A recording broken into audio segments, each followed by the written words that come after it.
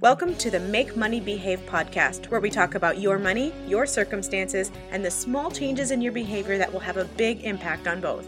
My name is Maria Casillas, and I am honored to be your host. Hey everyone, and welcome back to the Make Money Behave podcast. I hope it's okay if I just jump right into the topic today. I have about 20 minutes before I need to walk away from the microphone and go turn off our air conditioner. See, out here in Arizona where we live, there are different times during the day where our electricity costs way more because it's considered peak hours. And here, those hours are from 3 until 8 o'clock p.m. Well, right now it's about 2:40 and I have the air on I think it's 72, 71 in here. And then I basically just shut it off completely until 8 o'clock tonight and hope that the house does not heat up too quickly. So anyway, I'm going to jump right into the topic so that I don't waste too much time today and that I can get off and actually go turn off the air in time. Today I want to talk about eating out. The reason I want to talk about this is because it is such a sore point for so many people and their budget. Now, I know there are a lot of people who say just don't eat out at all, and for me, I think that's really tough, and perhaps I have a really soft spot here because that's a really hard thing for me to do, is just not eat out at all. I get really busy with some other stuff, or sometimes I just don't have the motivation to cook dinner. Sometimes I'm on point, you guys. I will do the meal prep, and I think I did an episode about this a while back about meal prepping with friends and such so that we don't have to eat out as much. But the reality is, I know that we're going to eat out some. And so what I try to help clients do, and you know, if you've listened to any of my episodes, you know that I'm not an all or nothing person. I mean, I kind of am wired that way, but I don't try to teach that way, and I'm trying to recover from that flaw. So what I try to teach is if you try to do everything differently, you're going to fail. And so instead of saying, you know what, I'm done, I can't eat out anymore ever again because it's not in the budget, I want you to instead make an intentional decision to just scale back a little bit on your restaurant spending. Now, I think in the PDF that I have created, I think I used the number 20%. That's just a random number that I pulled out of the sky, honestly. You can choose any number you want. Perhaps if you are spending a whole lot of money on restaurants each month, maybe you'll want to scale back your spending by 50% or 75%.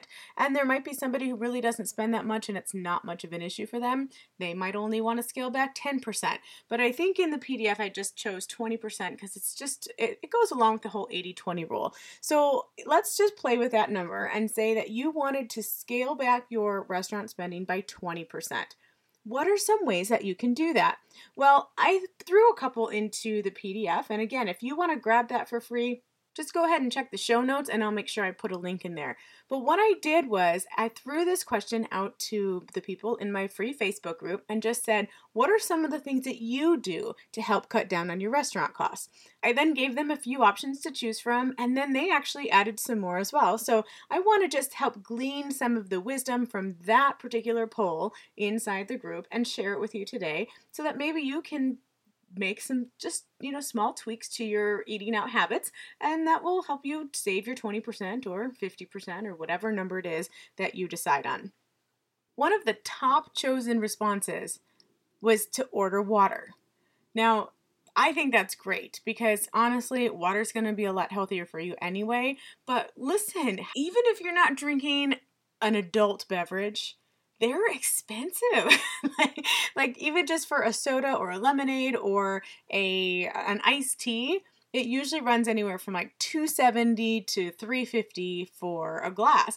Even some of the kids' sizes are about $2.50 each time. So, it really can start to add up because not only are you going to buy the drink, but then you're going to pay the extra gratuity on top of the drink. And, so that tends to add up. I will say this, though. If you are ordering just water and your server is doing a fantastic job of refilling that free water, please do tip as if you had purchased a drink. I want to make sure that we're not gypping the servers just because we're trying to save a little bit of extra money. So that's one thing that I do is I will just add a couple dollars onto the tip just to say thank you for doing that. And I can afford to do that when I'm not spending $8 to $10 on drinks for 5 of us. One of the other ideas that I threw out there was to split a meal. Now, I know for some people, they were like, no, I don't share my food, so that's not going to happen. But I will tell you that oftentimes I was finding that with our family, we would get way too big of a portion and then we would take some of it home anyway. So instead of actually getting doggy bags for everybody that would probably end up rotting in the fridge, we have decided to start splitting meals as often as we can. So I'm part of a family of 5, and I have older kids, about 13 and 11 are the 2 older ones, and it's really not hard for us to just find a meal that 2 or more of us will actually enjoy, and we just decide to split that. They know ahead of time going into a restaurant that we're going to try to decide before we even get there sometimes what we might be in the mood for, so that way ordering becomes really simple. Some of the other things that came up was to use some coupons. Now, I know that coupons aren't always readily available for the places that you want to eat, but if you receive any, whether it's through email lists or on like the circular that comes through the mail, sometimes that can really help. Just $5, $10 here or there, or a free appetizer. There was one time that my husband and I went out to dinner. My kids were away, so this was probably within the last 2 weeks. And we actually implemented almost all of these things. And I ordered water, and he probably ordered an iced tea or a lemonade or something. But he had a coupon for a free appetizer because it was his birthday. So we ordered an appetizer that would be enough for both of us to split. And then we ordered one meal that would be enough for us to split. So we walked out of there having spent like $15 to $20, and that was with the tip included. It was pretty darn amazing. And we walked out full. So, you can actually use some of these tips to save quite a bit of money. Another option is to use loyalty programs. I know not all restaurants have them, and if you're trying to scale back on the amount of eating out that you do, perhaps you're not going to have a whole lot of loyalty points add up, but you'd be surprised at how quickly those add up if you're taking a family out of 4 or more. So at least ask the restaurants if they have anything like that.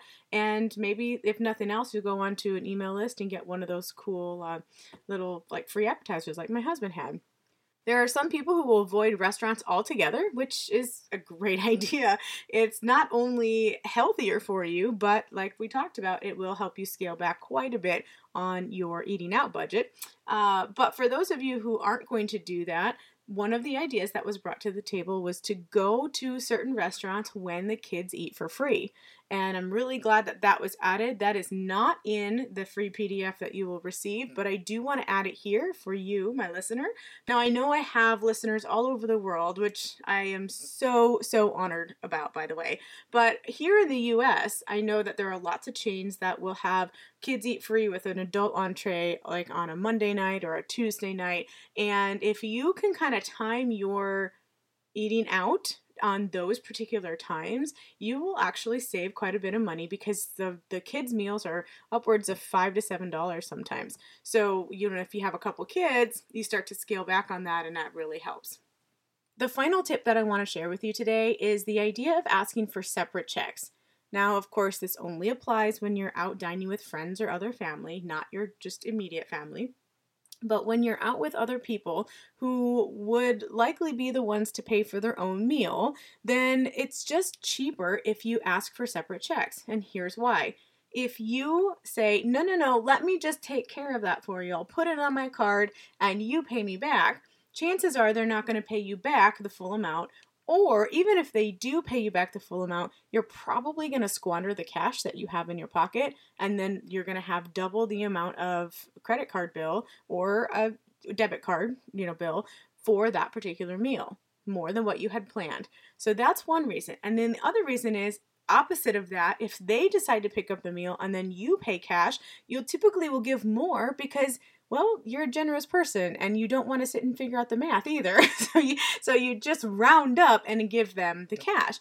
Now, one caveat that I did put into this PDF, because I did mention this tip in there, is that if you want to take somebody out to dinner and you want it to be your treat, by all means, make it your treat. I never, ever want you to misinterpret some of the ways that I talk about saving a little bit of money as things that would trump generosity. Because generosity is such a huge part of this whole claiming your power back over money. We're not trying to be stingy here, okay? We're just trying to be intentional. So I want to make sure that you know that before I end this particular episode. Now, I know that today I talked pretty quickly and I went through just kind of a random list of different ideas. My mind's kind of all over the place today. I apologize for that. But I hope that you were able to glean some interesting ideas, whether they are some new ones for you or some just a different twist on some ideas that you might have already had. Whatever the case, I hope that you take some time to just kind of review the amount of money that you've had going out towards restaurants and get an idea of how much that is.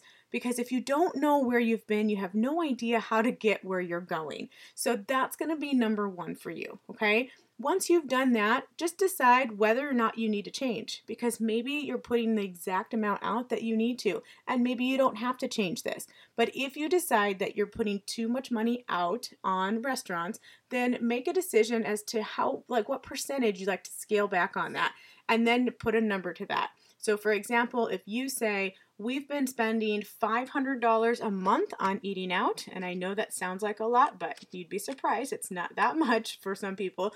Now, if you say, I want to scale back 20%, that number is $100. So that means you're allowed to spend $400 next month on eating out, guilt-free, okay?